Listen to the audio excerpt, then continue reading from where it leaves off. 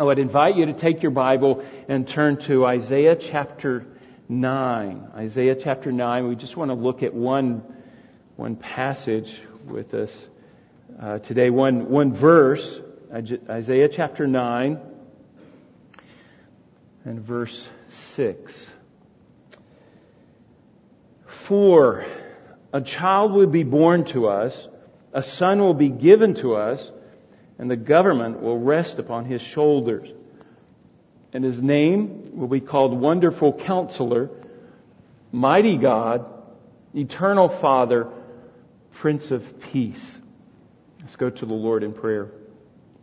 Father, I thank you for allowing us to worship together today, meet together. I pray your blessing upon our time in your word.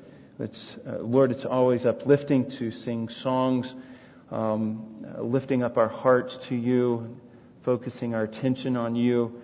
Lord, now as we come to your word, may we glean things from this word that will inspire us and the words that we can implement into our own life and apply these things to our heart and our mind and our thinking. Again, bless our time. We pray these things in Jesus' name. Amen. The focus that I want to have this morning, just being Christmas, is just the idea, the focus of the word Emmanuel, this idea that Christ was born as a baby. There's many ways that Christ could have come into the earth. We're going to see the second coming of Christ. He is going to come on a white horse. He's going to come riding in as a conquering Savior. But He came as a baby. I want us to just think about that a little bit. Because it's hard for me to grasp, hard for me to understand and think about an infinite God fitting into a finite being. That's just hard to comprehend. It's hard to think about. This is the time of year that we see car toppers, these things that hold our luggage, or these hitch hauls on the back of our vehicles. You see, I've been seeing a lot of those because people are traveling through West Virginia and just noticing those things. And that used to be us. We had 5 kids and we would travel down from Pennsylvania down to West Virginia, and we would cram as much as we could into that car and try to leave room for 5 kids. That would be hard because they're scrunched together, but you would just pack that car as much as possible. We got to where we had to have a hitch haul and sometimes even a car top as well. And you would just cram as much as you could, and inevitably one of the children would bring their luggage and say, "Dad, I brought my suitcase to you," after it already packed. And I'm thinking, where in the world am I going to fit this thing? Because there's a limited space for vehicles, right? We just know that. You can't fit everything into a vehicle. There's limited space. And being super dad, of course, I'd make it work, and it would be amazing. There's a limited space. Now, there's also the joke. Just I think about what can fill, what can you could put the entire ocean in and never be filled up. Do you know the answer? It's a sponge, right? Yeah, I know. It's a bad joke. We're going to eat today. We're feasting.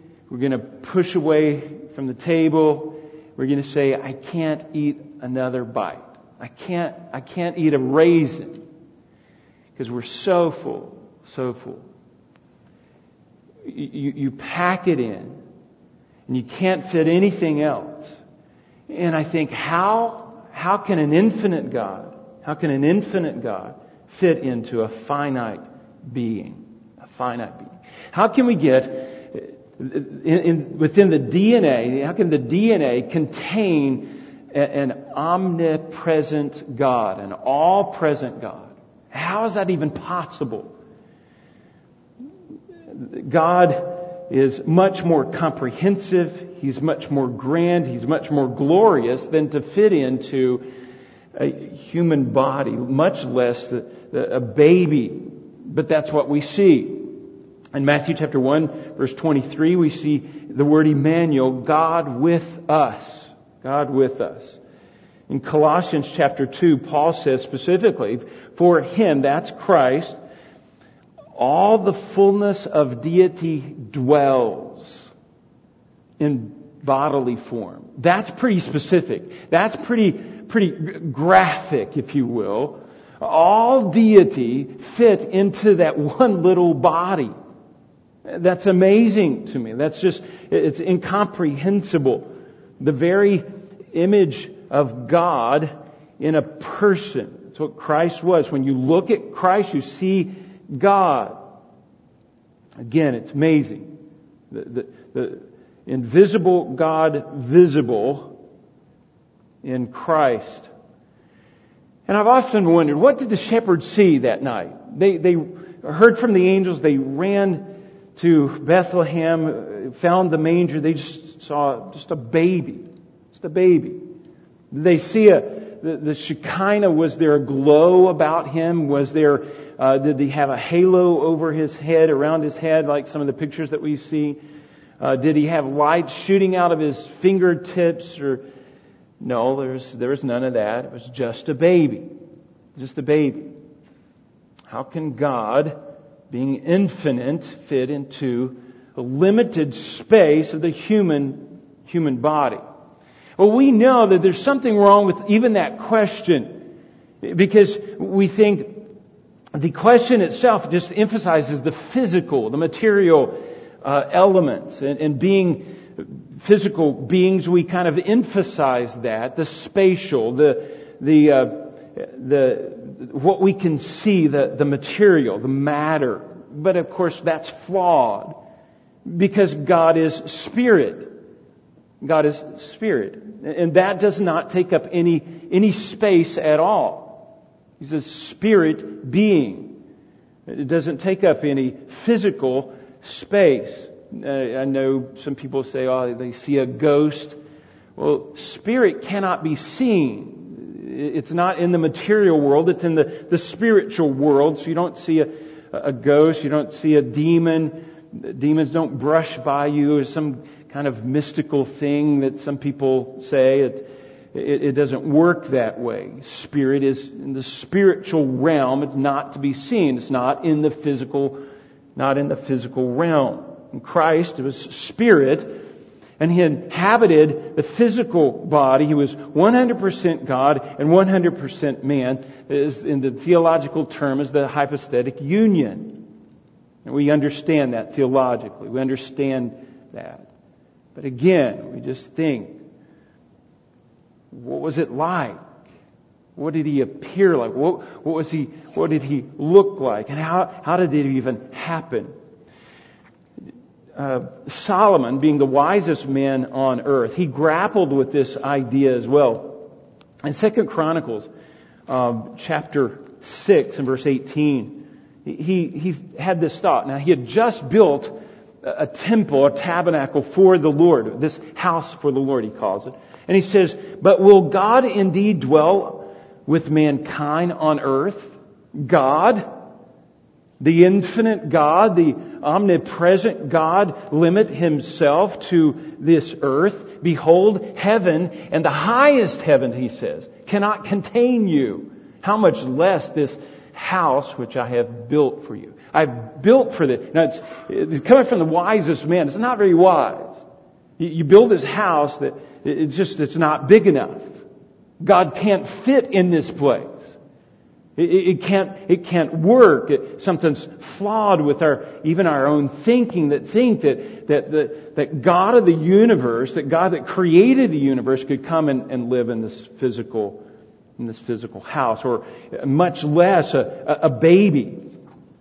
How does that even happen?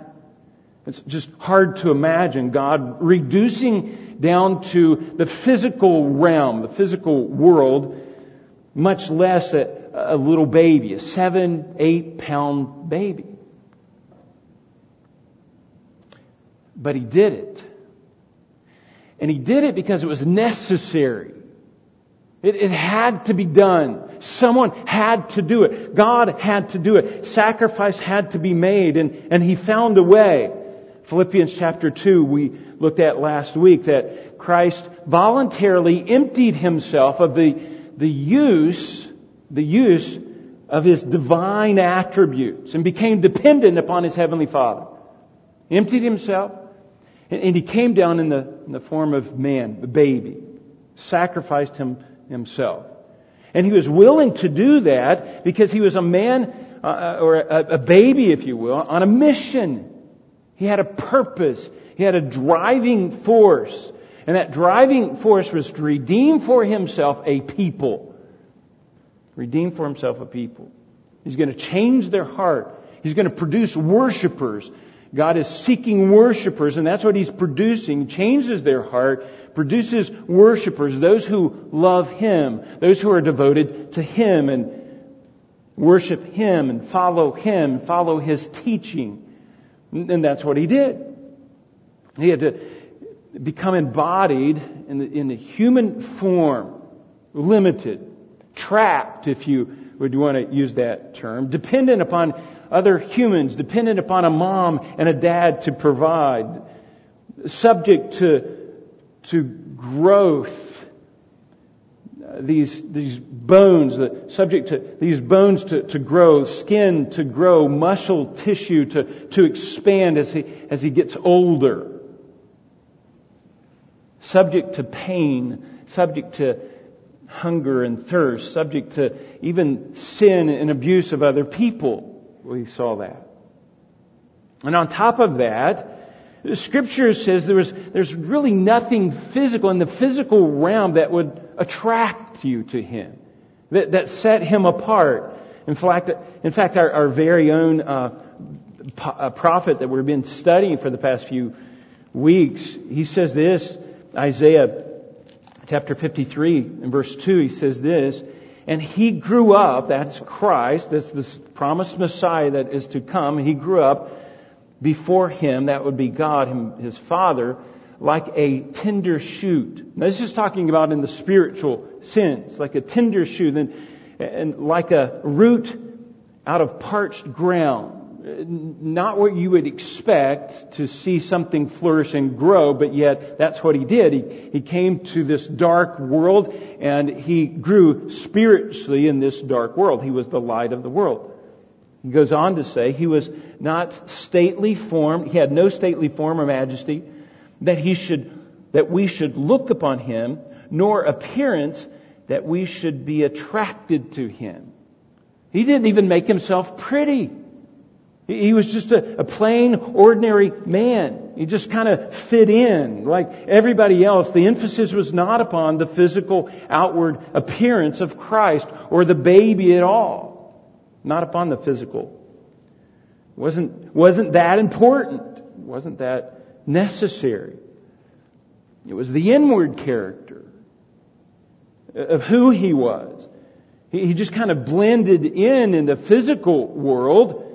But in the spiritual world, we see that He was light. He was spiritual light. There was spiritual vitality in a dark world. A couple of weeks ago, we looked at the first of this passage. If you go back to our Isaiah passage, Isaiah chapter 9, we saw that Christ burst onto the scene as light in a dark, dark world. And we saw the chapter leading up to chapter 9. And in verse 2, he says, the people who walk in darkness will see a great light. Those who live in darkness, in a dark land, the light will shine upon them. That's the Messiah. He is to come, and He was to be that light. And that's exactly what we see. Spiritual light. Talking about the spiritual power of Christ.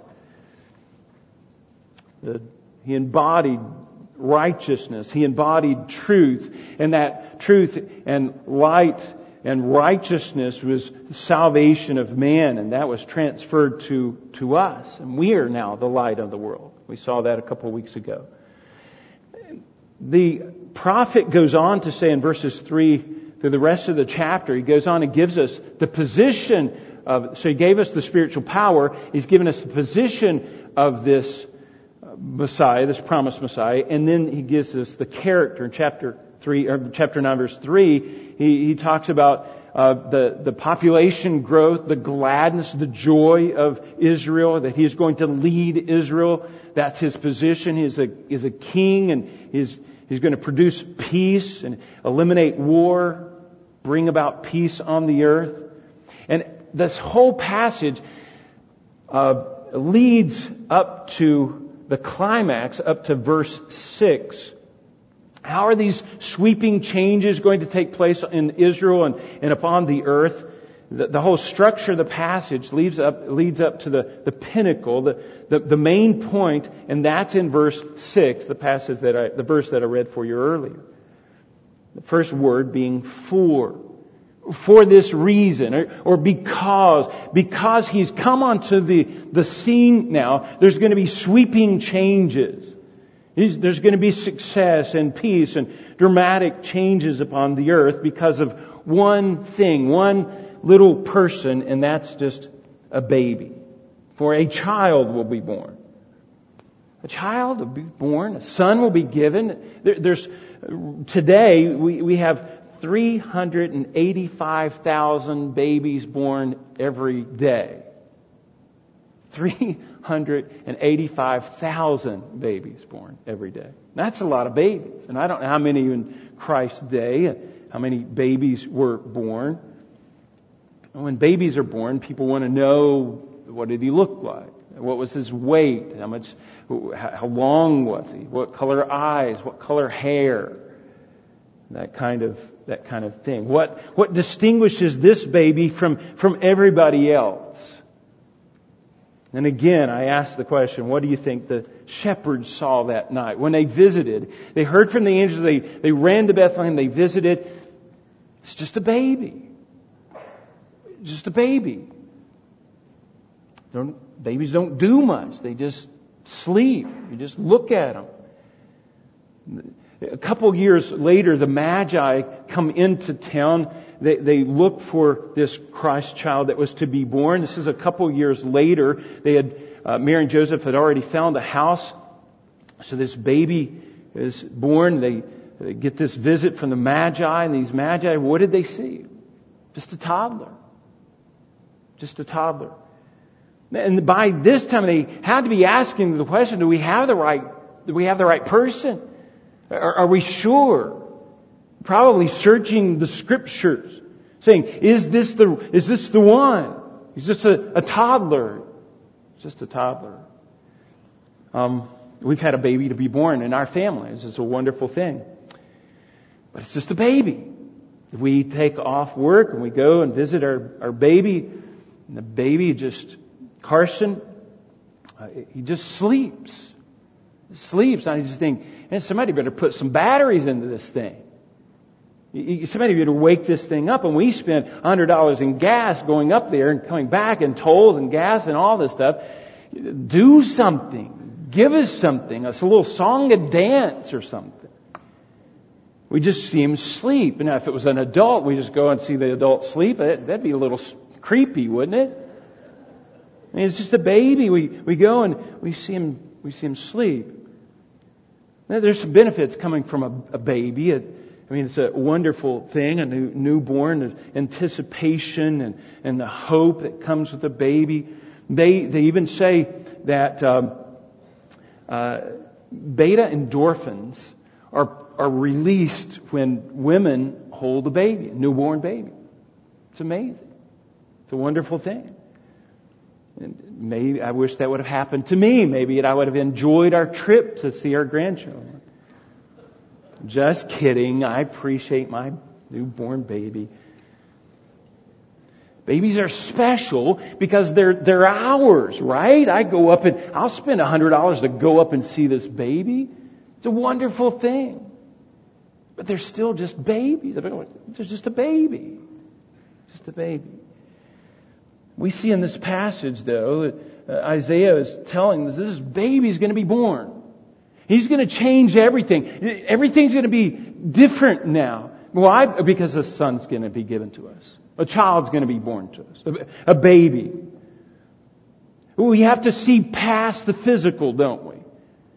We have to believe in the promises of this baby, who this baby was. We have to believe in the promises of God that this is not an ordinary baby. That this is the Messiah. This is Emmanuel. This is God with us. We can't see it. He looks just like everybody else's baby, but it's God with us.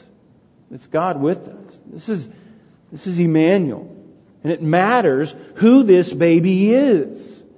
It matters who Carson is. He's my grandbaby. And I love him. That makes him special to me. Now Isaiah, he gives us in this passage, in this one little verse, he gives us the position of this baby and then the character. And I want us to notice that here, the position. He says the government will be rest upon his shoulder. He's going to be the king, right? We understand that. That's not a stretch. He's going to be the king of Israel, which Israel then will be the leading nation and leading all of the other nations into this peace that this king is going to produce. But what about his character? It says this, and I love this part. I want to spend some time on this part. His position is a king, but his name will be called Wonderful Counselor. He gives us his name. Now what does that mean? It's encompassing of all who he is. All he is. His name, his reputation, we might say his reputation precedes him. All that he stands for, the way other people see him, his character, what he's like. What is this king going to be like when he comes? Not just a baby. We have to see past that. We have to see the king. And here's the characteristics. Let me give you 4 characteristics real quick. Number 1, wonderful counselor. Wonderful counselor. A supernatural wisdom that's discharged in the office, or as he discharges his office. As he's ruling, he is displaying immaculate wisdom, incredible wisdom, insight, in the way he runs his government. Within the working relationships of that government is going to be wise, and it's going to display an unearthly kind of wisdom. Number 2 is mighty God. The word God there is L-O-L. It's just kind of a generic word for God. We really could say a mighty warrior or powerful warrior. He's God-like. He's a conqueror. No one can overcome him. He's an everlasting Father, the third one. A father figure. There's intimacy there. There's an element of security and protection and stability and love and compassion, but also eternally. It's never going to end. Fathers pass away, but not this Father. And Prince of Peace. He's going to obtain peace, and he's going to maintain peace, and that's going to spread through all the earth. Prince of Peace. But it just starts out with a child. This child's going to be a wonderful leader. He's the Messiah that's to come. He's going to be the promised one. He's the one that God has been talking about since Genesis. The one that God has been promising. Now, how do we respond to this child? This little baby in the manger. How do we respond to that? I want to show you a couple of verses. If you look at the response of the shepherds, you probably noticed that in verse 20, Luke chapter 20, the passage that was read for us earlier, the shepherds went back. Okay, so the angels come, the shepherds go to Bethlehem, they see the baby. What's the response? The shepherds went back glorifying and praising God for all that they had heard and seen, just as it had been told to them. What did they see? Just a baby in the manger. Just a baby. Maybe crying a little bit, probably sleeping most of the time. Just a baby. But you know what? They praised God for that. Because this is the promised one. This is the one that they was anticipating. And so they looked past the little baby part, the physical part, and they saw with faith what was going to happen with this baby, who this baby really is. Let me show you one more response, and I love this response here. This is the wise men. How did the wise men respond? These magi from the east come into Jerusalem, scaring the king. They finally found this baby, and it says in Matthew chapter 2, in verse 11, after coming into the house. So by that time, he was probably a couple years old, and they saw the toddler, okay, with Mary, his mother. And what did they do? How did they react? What was their response? They fell to the ground and worshipped Him. Now, there's a sense in which they might have felt a little silly. This is a little toddler. What? He could barely walk, if at all, if he could walk at all. They fell to the ground and worshipped Him.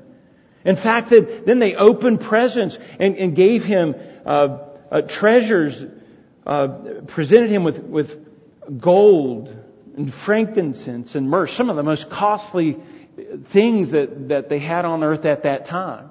These people got it. These guys knew who they were dealing with. Not just a toddler. This was God with us. This is something that's incomprehensible. The infinite God reduced down to this little baby. And they worshipped, presenting gold, valuable presents to this child, to this little infant that couldn't comprehend things. Worshipped Him. They recognized who He was. They knew who He was, and they worshipped Him. There was reverence. There was respect. There was awe there.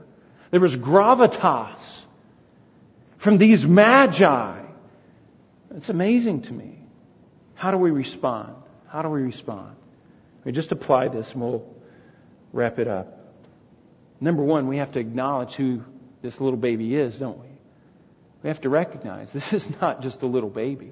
This is God with us, the infinite God coming as a little baby. Number two, we have to put our faith and trust in Him. We have to put our faith and trust in Christ. This little baby, what this baby accomplished.